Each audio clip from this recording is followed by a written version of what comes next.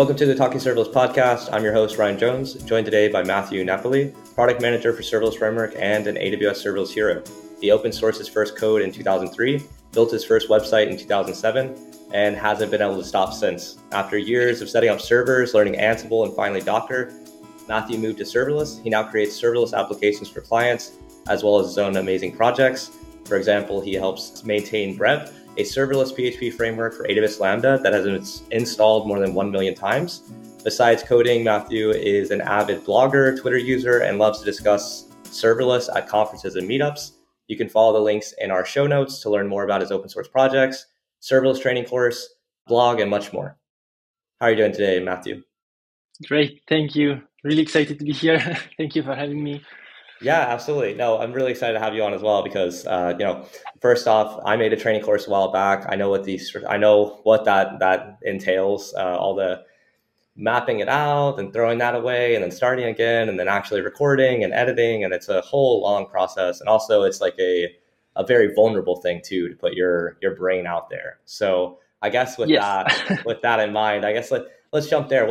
How was that? If you could give a background about the course, what prompted you to make it? And let's start there. Yeah, because unlike most courses, I chose to make this one. This is not a video course.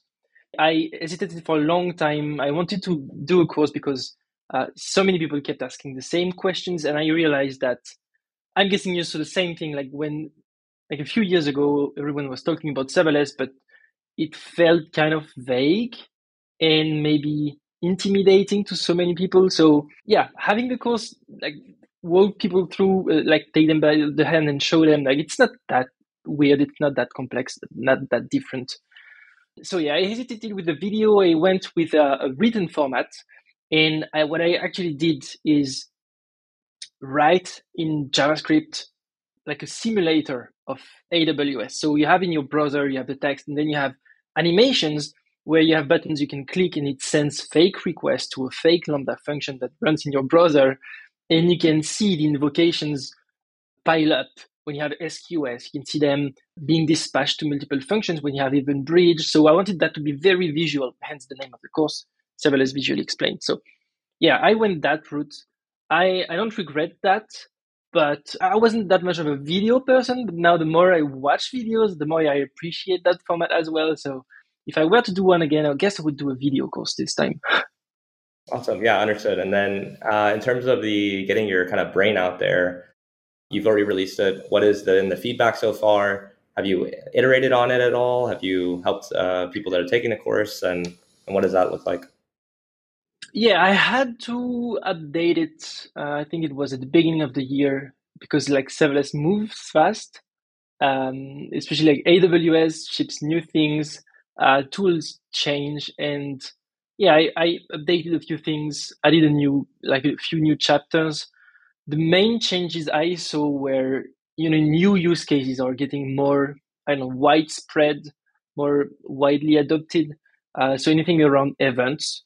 And also about, changing the way maybe we deploy APIs. At the time, originally, I focused a lot on, deploying monolithic functions. And so I wanted to show as well how to create micro functions, so API gateway routings, different functions, all of these, not necessarily new topics, but topics I saw gain more visibility or adoption. So in terms of actually releasing the course and then getting it out there, have you seen any feedback from people that have used it? And if so, what has that experience been like?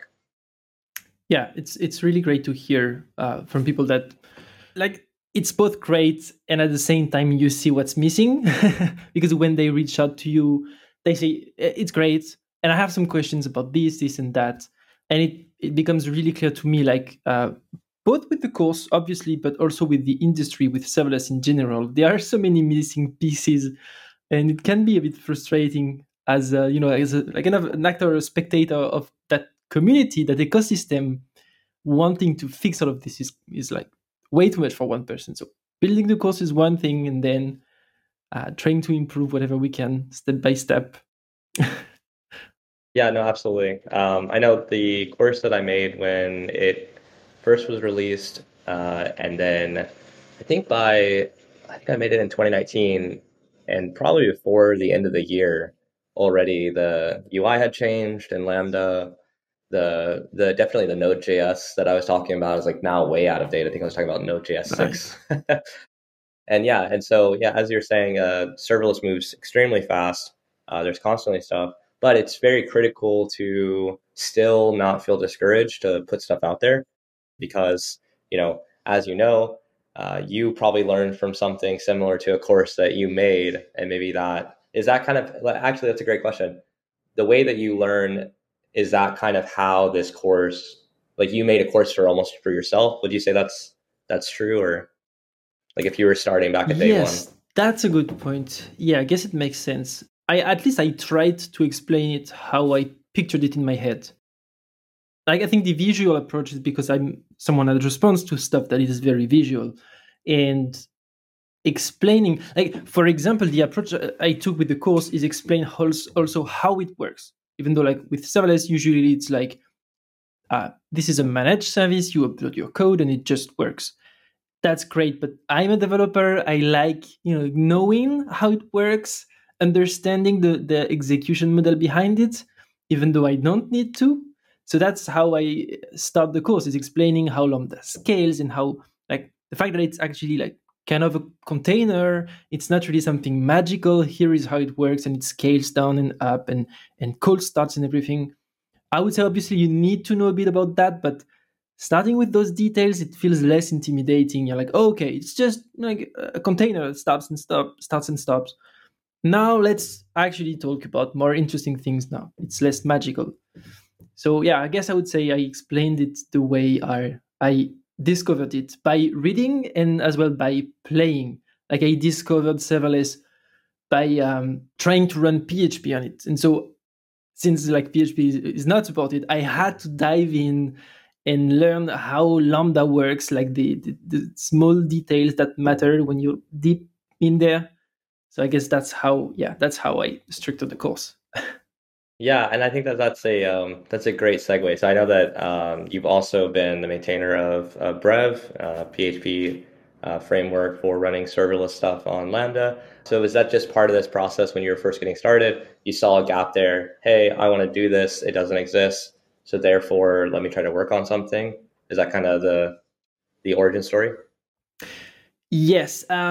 Basically, when I started working on Brev, I had just gotten out of a job where we started with virtual machines, Vagrant for running stuff locally, and then came containers. So we started using containers to run stuff locally and started to use them in production. And then we looked into Kubernetes. And it was a huge mess, like a huge mistake as well, way too much for us. So I stumbled upon Lambda, and it felt just perfect, so simple. I was blown away by how simple it was, and the scaling model as well. To me, the most interesting thing wasn't really the scaling part, but the simplicity. The fact that I wouldn't have to deal with running containers and learning about Kubernetes. That's how I got started. Obviously, I was a PHP developer then, working with PHP, and my first thing was, okay, I can create a node function. That's great, but how do I run PHP? And so that's how I got started. The exciting thing also was that almost nobody did that at the time. There were a few experimental projects on GitHub, so it felt really exciting to try and figure it out. Yeah, absolutely. And one of the things too with that, I guess, to give a background to the audience, is it possible to run PHP on Lambda? That's a good question. Let's start with that. No, yeah. I mean, it is possible. It's just not an official runtime provided by AWS. You can use Node, you can use Python, Go, and like so many other runtimes, but there is no official PHP runtime on Lambda. And so that's where Brev project comes in. Basically, Brev is about providing a PHP runtime for Lambda. So it uses what AWS Lambda provides, which is the custom runtime API, which means anyone can create a custom runtime for any language. And if you want, you can create a PHP runtime. It's just really annoying to do that. So I would recommend using any project. Brev is one of them. And so, Brev provides the runtime. But also, and I think that's like almost as important, it provides the documentation and the tools to get started. It's great to have PHP support, but that's just not enough. Yeah, absolutely. And something with that as well is where do you see the majority of users coming from? Is it existing projects that are then trying to kind of migrate them to AWS into a serverless architecture without changing the code base too much, and that's where it's coming from? Or is it people just with PHP knowledge that are trying to get into serverless and they don't want to potentially pick up something like Node or Python or Go or something else, and they want to use PHP there? Is it a migration mostly, or is it new stuff? And yeah, what have Mhm. you seen? Some are migrations, and usually that works fine if you use a modern framework like Laravel or Symfony. I've seen people try to migrate older frameworks like WordPress, Drupal, Yi. This is much more complex just because the way PHP runs has changed a lot. It's been a much more modern language today. And yeah, if you use Symfony or Laravel, it's much easier. People do that. However, I would say the majority are new projects from people in teams that already use PHP. Like they have their favorite framework, they know about Laravel or Symfony. They start a new project, but what they do is they keep using their framework and code as usual in Lambda. So it would be like the pattern of a big function with the whole application inside. So they don't have to relearn how to structure the application. They just use the same framework, and Lambda is mostly there for hosting, scaling, running the application, not really exploding that into a million functions. Gotcha. And then I know that you probably have some experience as well working with more of the most common runtimes like Node.js or Python.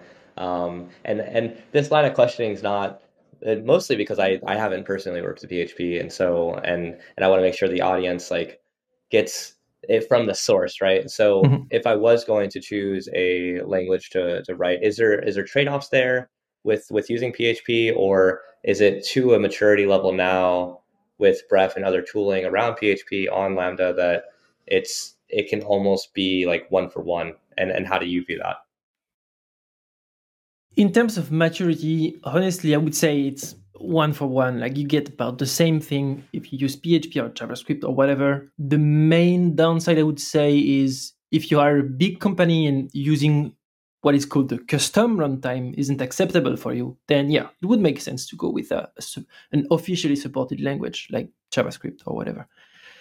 I would say, I think Brave or running PHP on Lambda makes sense again for those teams that have their favorite framework practices. They don't want to throw away 10 years of experience, and they just want to get started quickly and use Lambda and get the benefits of Lambda immediately. I've also heard about teams doing like serverless PHP or containers with PHP and do a bit of Go or Rust microservices or functions, just because these functions or these services must be extremely fast. That works as well. And I think that's also the beauty of serverless. You can mix languages a bit more easily. Yeah, no, I love this. And I guess like have you heard anything from the AWS side? I mean, feel free to flag, hey, Mhm. can't talk about it around like a PHP. I'm sure a lot of people have asked about that. PHP Yeah, this officially is supported. Yeah. exactly. Yeah, this is a very recurring topic. What I started doing, I think it's almost 2 years ago, in Bref, I started adding like anonymous telemetry that doesn't add any performance impact to the runtime. So what it does for those like that are interested about the technical details, and it's all documented on the Bref website. Whenever Bref is invoked, like a function running Bref is invoked, in 1% of cases, Bref will send a UDP package. So UDP is not like TCP. It's doesn't really need to establish a connection and wait for the packet to be sent. UDP is instant. It's like a few nanoseconds overhead, I think. So it sends a TCP packet that contains just one information. It says, hey, a Bref invocation has happened. No extra information. And that gets into into my AWS account, like in CloudWatch. And that way I can track the estimate, because that's also something that can be disabled if you don't want to. So I can track and estimate how many functions are running with Bref in the wild. And I use that number to go to AWS, any AWS person that's okay to talk to me, and show them the numbers. Like it's billion, I think it's now crossed 3 billion invocations every month running PHP on Lambda.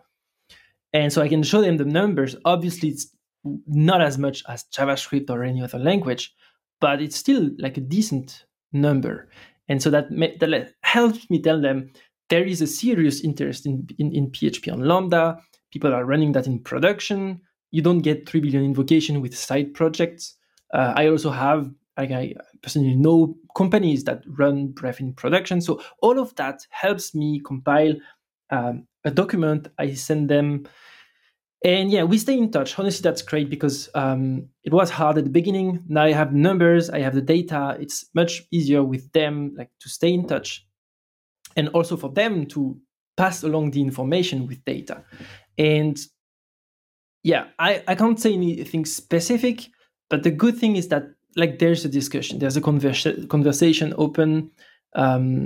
So yeah, I'm getting more and more people at AWS that are interested in that problem. That's what I like.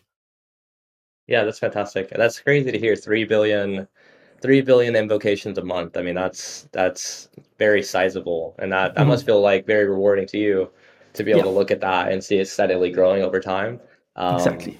And know that your role in this kind of movement is sizable. That's so cool. And you share that. You have like for the Bref community, is there like Slack channels or Discords or things like that? Yeah, we have a Slack channel. Right now we have like 400 people. That's pretty cool. We have a Slack channel that is fairly active. And the good thing is that it's active in the sense that other people get involved to help others. So it's just not just me running around. I like this situation where we have a community. I never really intended to build specifically it, but I think both a combination of new technologies, which is honestly exciting technically, and also the fact that you can use Lambda for side projects, to be creative, to be productive as well. So it attracts people that are motivated, passionate. So that's really great, like talking with all these people. Yeah, no, that's amazing. That's I think one of the big things whenever creating anything is how do you actually make the feedback loop between the people using it and the actual like framework or development or product. And so yeah, that seems like a good a system there of having all these people in Slack be able to communicate. And then also the idea of like the cool thing that you said there, which is that you started this thing and then you've seen it scale out and now people are answering each other and you're not having to run around and do all of that. And that must be kind of cool too, to be like, wow, people are talking about this, internally, taking their own leadership and communicating about it. And that must be super cool. Yeah. And then I also know that you co-created the Lift project. Can you tell us a little bit about that serverless framework mixed with CDK, if my understanding is correct there? Yep. So the Lift project started a bit more than a year ago. I was discussing with Frédéric Barthelet, who's a fellow serverless developer living in Paris, and we're both passionate about serverless development as it is, but also as what it could be. Basically, we are both using, today I'm product manager of Serverless Framework. So I use Serverless Framework a lot, obviously, but I was using Serverless Framework a lot at the time too. He was as well. And we looked at AWS CDK and similar projects like Terraform, like Pulumi. What they have is an interesting approach of being able to combine stuff, whether it's a CDK construct or a Terraform module or a Pulumi, I think, component. Anyway, going higher level is really interesting because we have so many building blocks now with serverless. You have Lambda and SQS and SNS and EventBridge and so on. But at the same time, to build higher level stuff, you need to assemble all of that and assemble that correctly with the correct settings. SQS dead letter queues. So we started with SQS. That was the best example. You send messages to a SQS queue. You have Lambda triggered whenever there's a message. That's fine. But by default, like any failure doesn't really behave like you want it being retried infinitely. So you want to set up retries, dead letter queues, alerts, and so on. And this is where we saw some potential with CDK, building a higher level construct that encapsulates all of that configuration, but keep as well the simplicity of serverless framework, the single serverless.yaml file, all the tools that come with serverless framework to stream logs and run stuff possibly locally and deploy a function. So we started looking at how we could integrate AWS CDK in serverless framework, and we came with the Lift project, which is a serverless framework plugin that provides a few constructs out of the box, like a construct for queues, for static websites or single page applications like React and so on. Constructs for server-side website, that's more useful for the PHP community where building websites with Laravel or Symfony is much more common. What do we have? Like just deploying an S3 bucket that is properly configured to store files with encryption, with backups and versioning, all of that. And finally, DynamoDB single table design. Everyone talks about it, but if you have to set it up, that's a lot of CloudFormation. So why not just a single line and then you're done? So we came up with these few use cases and we tried to come up with a construct and utilities around those constructs, put all of that in a plugin that you can use in serverless framework. So we worked on that last year, like more than a year ago, and released that. And it's been working ever since. So that's pretty cool. Yeah, that's amazing. And I know that for those looking, definitely check it out. I was reading through the documentation. I saw, like, for instance, with the single table design, it almost looks like you'll have like a pretty easy way of taking like you said, like here's a single table. It's going to have the same sort of configuration each time. There's best practice ways of like making that. And then as a user of the Lift framework, I can then basically just reference that potential best practice way of making that single table DynamoDB without having to do much. Is that kind of, is that accurate? Yes. Okay. And actually, initially, when we started working on Lift, the way we did it is we started publishing blog posts about, hey, if you want to set up queues, serverless queues, here is how you should do it. Like configure your queues like this and Lambda like this. So it was like we start with the documentation and then, or like content, and then we turn that into a construct and the plugin. But we started with the content. No, that's awesome. And then one question I have too is when it comes to how you see this expanding in the future. I saw while you're talking, of course, I'm a developer. I look up this stuff while you're while you're speaking. So I saw like some stuff was like 14 days ago.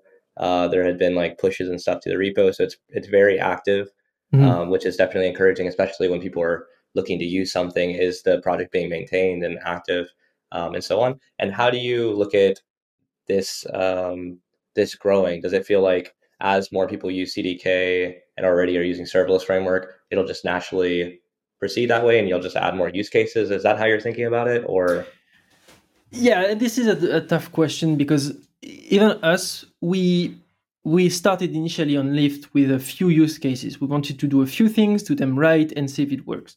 So it does. Then the question is, how can you scale that?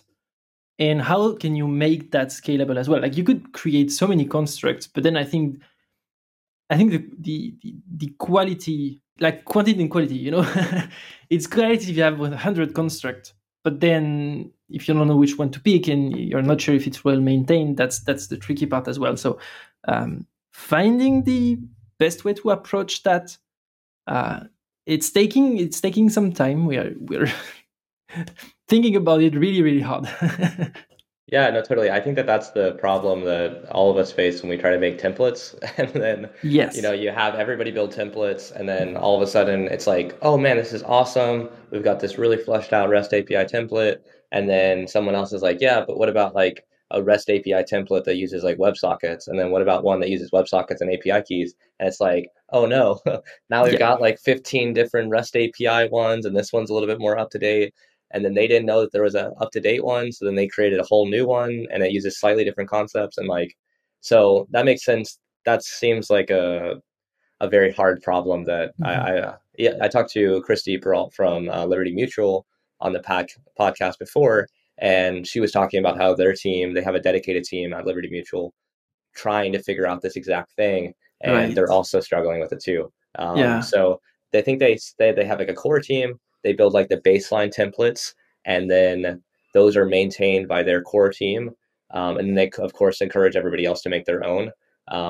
So do you imagine a scenario where maybe Lyft is creating like core constructs that are maintained by Lyft and then opening up the open source community to add their own constructs? Yeah, this is something we explored a few times. We tried, like you may actually still be able to find a few pull requests on that specific topic. It's tricky for actually one technical reason. The way we use CDK in Lyft, we wanted to integrate very deeply with serverless framework. So obviously integrating two very different tools, we had to make some compromises. So the way we work is we use CDK to generate the CloudFormation template, but we don't use CDK to deploy the CloudFormation stack. We generate the CloudFormation code and we add that to the stack that serverless framework already deploys. And that works really fine. What that means is that there is one thing we cannot deploy that way with Lyft, at least with the current architecture. We cannot deploy anything that has assets. So if you want to deploy stuff to S3, I mean, CDK has constructs for deploying things to S3. It uses the zip files. But anyway, there is one big thing here, Lambda functions. Because deploying code to Lambda function, you need to use zip files and upload them. And so that has been our big blocker to say, hey, deploy anything with Lyft, like any CDK construct, because if you have Lambda functions in a construct, that will not work. So that's why we haven't basically opened the door yet. What we have done lately is, the construct we built are intentionally opinionated to have the best, most sensitive defaults for most people. But we had more and more requests about, I want to tune which key is used for encryption in S3 or which this specific setting on CloudFront. So we ended up having an extension system where you can override any setting via CloudFormation. I think thanks to that solution, we gained maybe a year of delaying for the inevitable. I want to deploy a custom construct because I think that's kind of inevitable at some point. Gotcha. Yeah, that seems like a hard problem, like a really hard problem. I know that the way the serverless framework works under the hood is with plugins and stuff, is that it's like a sequential set of operations that happen. Mm-hmm. And I know that can be really tricky to hook into the right place in that life cycle to then make sure that the things that you need, you have before the thing is being deployed. Yes. And so, best of luck on that. That definitely sounds like a complicated problem. And one that I'm sure everybody is looking at y'all to help solve too. So that's kind of cool to be working on stuff like that. And more to your day to day, you mentioned, obviously Brev and Lyft are day to day as well. Serverless framework, project manager, talk us through that. How did that come about? How long have you been doing that? And what does your day to day look like over there? Well, I joined serverless about a year ago, a bit more. Just when I was working on Lyft, basically we got in touch with the serverless core team. We're like, hey, we're building Lyft. We just wanted to let you know, basically. And that's how I got in touch with the team and got in the company. So I moved to product manager of serverless framework, a year ago. And it's been extremely interesting to see both the other side of the picture, working on Lyft, you're consuming the plugin API, you're trying to fit in with the existing product. And now you're on the other side and you could in theory change anything, but you have to think about, this use case, but also these users and these plugins and all of that. And it's such a big community, such a wide range of use cases. It's extremely interesting and extremely challenging to make big changes. Yeah, no, that makes perfect sense. That's cool that you're getting to see the other side of it as well. Yeah. And something with that. So serverless, I think V3 came out. Was that when they added Compose, the serverless Compose? Yeah. So what we did was work on V3. We started working on V3 specifically on the release. I think it was in September last year, October maybe, and we released V3 in January. So we had beta period. V3 was mostly about obviously getting rid of deprecated features, doing some cleanup internally, but also changing the experience in the CLI. We redesigned basically the CLI. That was very interesting experience, trying to both deal with legacy plugins and warnings and deprecations and all of that existed, and try to make it a bit better visually. And we added a new feature, which is stage parameters. Compose came a few months after V3. So yeah, V3 was about the redesign and stage parameters. Just a quick word on stage parameters. This is something we heard about a lot. We saw and actually did as well. You want to deploy in production, you want to deploy in staging, and you want to deploy in dev. You don't want the same configuration. So what people did, they used the custom section, used a combination of variables. I'm sure you've documented that yourself. And I don't know, that's the thing that for so long I was like, why? So then we got working on that. We work on the stage parameters. It's not covering every single use case, but it changed a lot of examples and scenarios, I think, for the best. Yeah, that's great. Yeah, I know that it was good to see that, because I think with stuff coming out with like serverless cloud, there was some level of, okay, when will that update take place, and like will it be what will be the level of changes and like commitment from the serverlessing team and the serverless framework directly. Mm-hmm. And that was fantastic to see, and it was a ton of like really cool stuff. And I know that at Serverless Guru we use all of those features now. Definitely the serverless Compose one, that was a really cool one, because we had tons of bash scripts that we had written, really complicated bash scripts that we got to throw away completely. And RIP to to my bash scripts, but at the same time, super simple way of kind of just defining out how the stack deployments take place, and being able to run those in parallel as well if there's no dependencies and all that stuff. And yeah, that was a super cool one that for our side, like we had those scripts, but for other people coming in, they probably kept hitting up against that same problem over and over again. And if anybody's worked with bash scripts or just any scripts at all, if you're adding programming code in there, it's a liability, right? As what people say. So being able to throw those away means that we don't have to maintain them in the future. And then it's like an even cleaner approach, which is nice. So, and also on the Serverless Guru end, we're like 95% serverless framework. And so when it comes to also selling clients on why to use serverless framework over other options, the stuff that V3 brought actually helps us with that too. So we could say, hey, look, if you're going to do the deployments here, there's already built-in things like this that are very sophisticated that you can use. And, because I'm sure you've faced that as well now, being on that other side, is seeing AWS SAM and, the CDK and so on. And obviously you're bridging some of that stuff together. But knowing what infrastructure as code framework to use is always like a very common problem, it feels like. Yeah.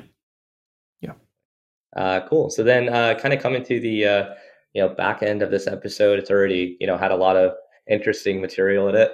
I don't know the number of times that I've been able to talk about the life cycle of a serverless plugin, so I'm happy. I'm happy that came up.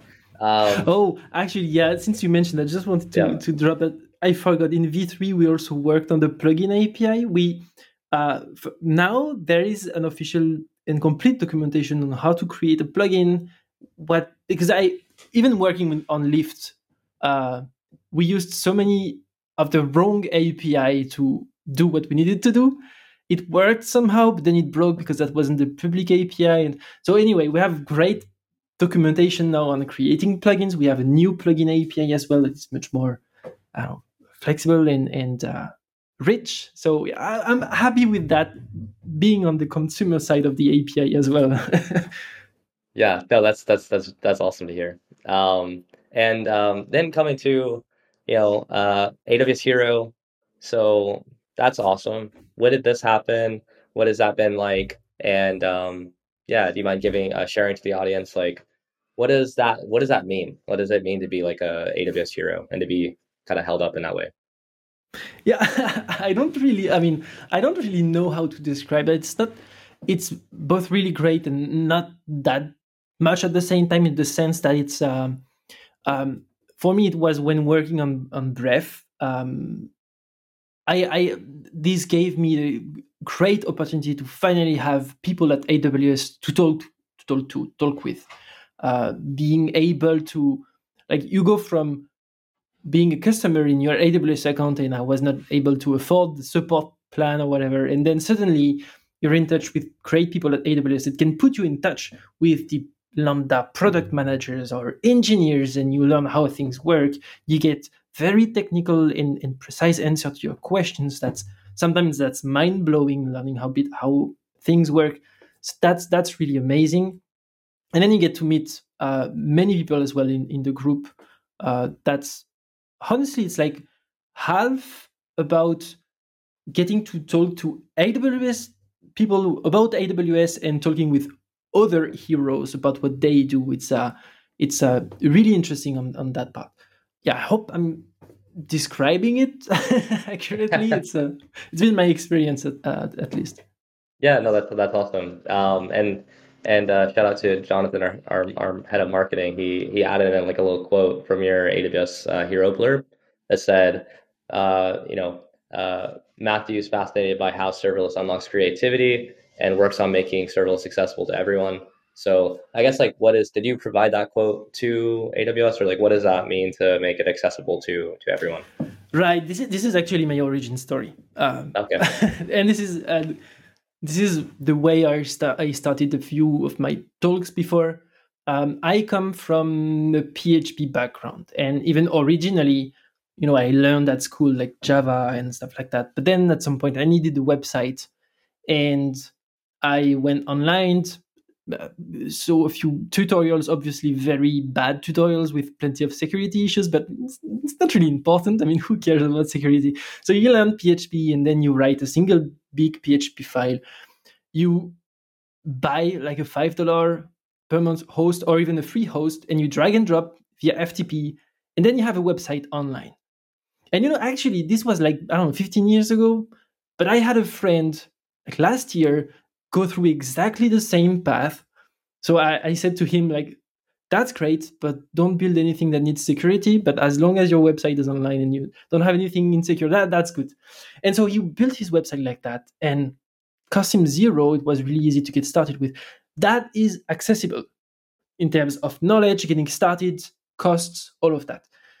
And then, fast forward a few years, you have Kubernetes stuff, you have containers, you have frameworks, and you have so many things, even with JavaScript, compilation, TypeScript, all of that. And that's awesome, but it's a lot. And then you have serverless that comes in and says, hey, you can just create a Lambda function. This is a function. You console.log whatever, and you return whatever you want in your response. And then you have an API, or you have a website. And so that's why I really love the serverless approach, because it reminds me of that era where I could drag and drop a file, like index.php. And so that's why I think in some ways, not in every way, but in some ways, serverless makes the web accessible. Again, that's what I love here. That's also why I think it pairs well with PHP in a way. There's the execution model as well, but that's a technical detail. But anyway, yeah, that's making the web more accessible in terms of knowledge and in terms of cost, being able to run something on Lambda and pay zero because then you have no traffic. It's a side project. I think that's really, really awesome. That's an underrated feature, in my opinion. We don't talk about that enough. That's amazing. Thank you for giving the origin story there. That's like really, really cool to hear. They kind of how it went from 15 years ago to now, and you still have a friend that does it, and then serverless kind of, that's a really nice way to frame, why serverless. And it's like, it's making it accessible, for, again, because I think, I've definitely tried to build Kubernetes stuff before. I know there's somebody out there that's like, first try, open the Kubernetes documentation up, and they were just off and running. That definitely was not my experience. And I actually learned serverless. I was at a code school in early 2017, and then I heard I think it was Ryan Kronenberg or somebody like that say like serverless is the future, and I was like, sweet. I'm in a code school. I don't know how to run like traditional virtual machines, host things, all that stuff. I was learning, modern JavaScript, etc. From that code school, because that's, works both ends. So it's like an easier path forward. Learning HTML, CSS. Got to the code school, still didn't know how to host anything. And then learned about serverless, and then, saw like an S3 bucket with static web hosting, and like clicked a couple buttons, and like, bang, I had a website up. And I remember being one of the first people in the code school to actually host my website. Just because I drag and dropped files onto S3, like you said, and I could actually see that result. And then from there was able to create like an Alexa skill. And that was kind of like, that was pretty easy just to get something really basic to speak back to me with a little bit of application code. And not knowing all the other stuff going on in the background, of course, like how Lambda and events and all this stuff, just kind of slapping some code, uploading it into the console, and then hearing like, this robot talk back to me. So so this is super cool. Well, kind of coming to the end here, I guess like, do you have any advice for people that are getting started? Maybe they hear serverless a lot. They may hear complexity. They may hear things like that. Obviously, we know if you peel back the layers, it is actually a very great space to be in. Do you have advice for people where would they start to learn? Maybe your course, maybe other places? Yeah, course is a great way to start. But honestly, especially like the AWS console has gotten a bit better lately. Like I would say creating a function and playing with it in the UI, that's also a good way to just to play around, get the feel of it, and then you can start looking into like courses that go in deeper details. But to me, that was the getting rid of the intimidating part, just creating a function, returning a few things, and with Lambda function URLs as well, you can have an HTTP function very easily. I think that's a great change. So yeah, playing around, I think it's the best way to learn. Awesome. Yeah. Well, there you go. For people listening, play around in the console, try it out. Maybe try to build something, small. Maybe hear a robot talk back to you. And then when it comes to things that you have coming up, do you have any like talks coming up or things that you want to shout out? I have a talk coming up, but it's not really related to serverless actually. I'm giving a talk in a PHP conference about JavaScript, like my experience with JavaScript explained from the point of view of a PHP developer. So that's that was a way for me to finish the loop. Like, but I think that's about it at the moment. Honestly, I cannot think of anything else though. Okay, awesome. Well, I think that my job, check. I was able to run through all of it. So, okay, well, that does it for this episode. Thank you so much, Matthew, for being on with us today. Really appreciate it. And to those listening, this has been the Talking Serverless podcast with Ryan Jones. If you like our show and want to learn more, check us out on talkingserverless.io. You can also find us on iTunes, Spotify, or Google Podcasts. If you want to leave a review, that's awesome. Thank you so much. Also on Twitter at Talking Serverless. And of course, join us next time as we sit down with another fantastic guest.